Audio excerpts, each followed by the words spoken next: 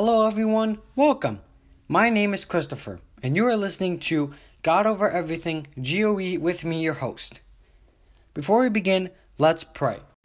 Thank you, God, for who you are and for sending your Son to die on the cross for our sins. Lord, please use me for your honor and glory. Please help me teach others about your word.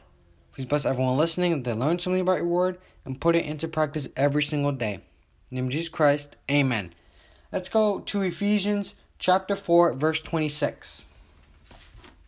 It says, "Be angry and do not sin. Do not let the sun go down on your wrath."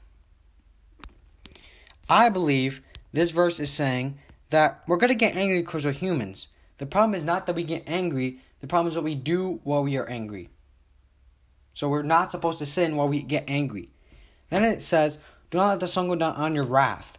So if we get angry, when we get angry, because we're going to get angry, we need to not sin, and then do not let the sun go down on your wrath, which means do not hold in your anger. Let it go and move forward. That's what I believe this verse means to me. What does this verse mean to you guys?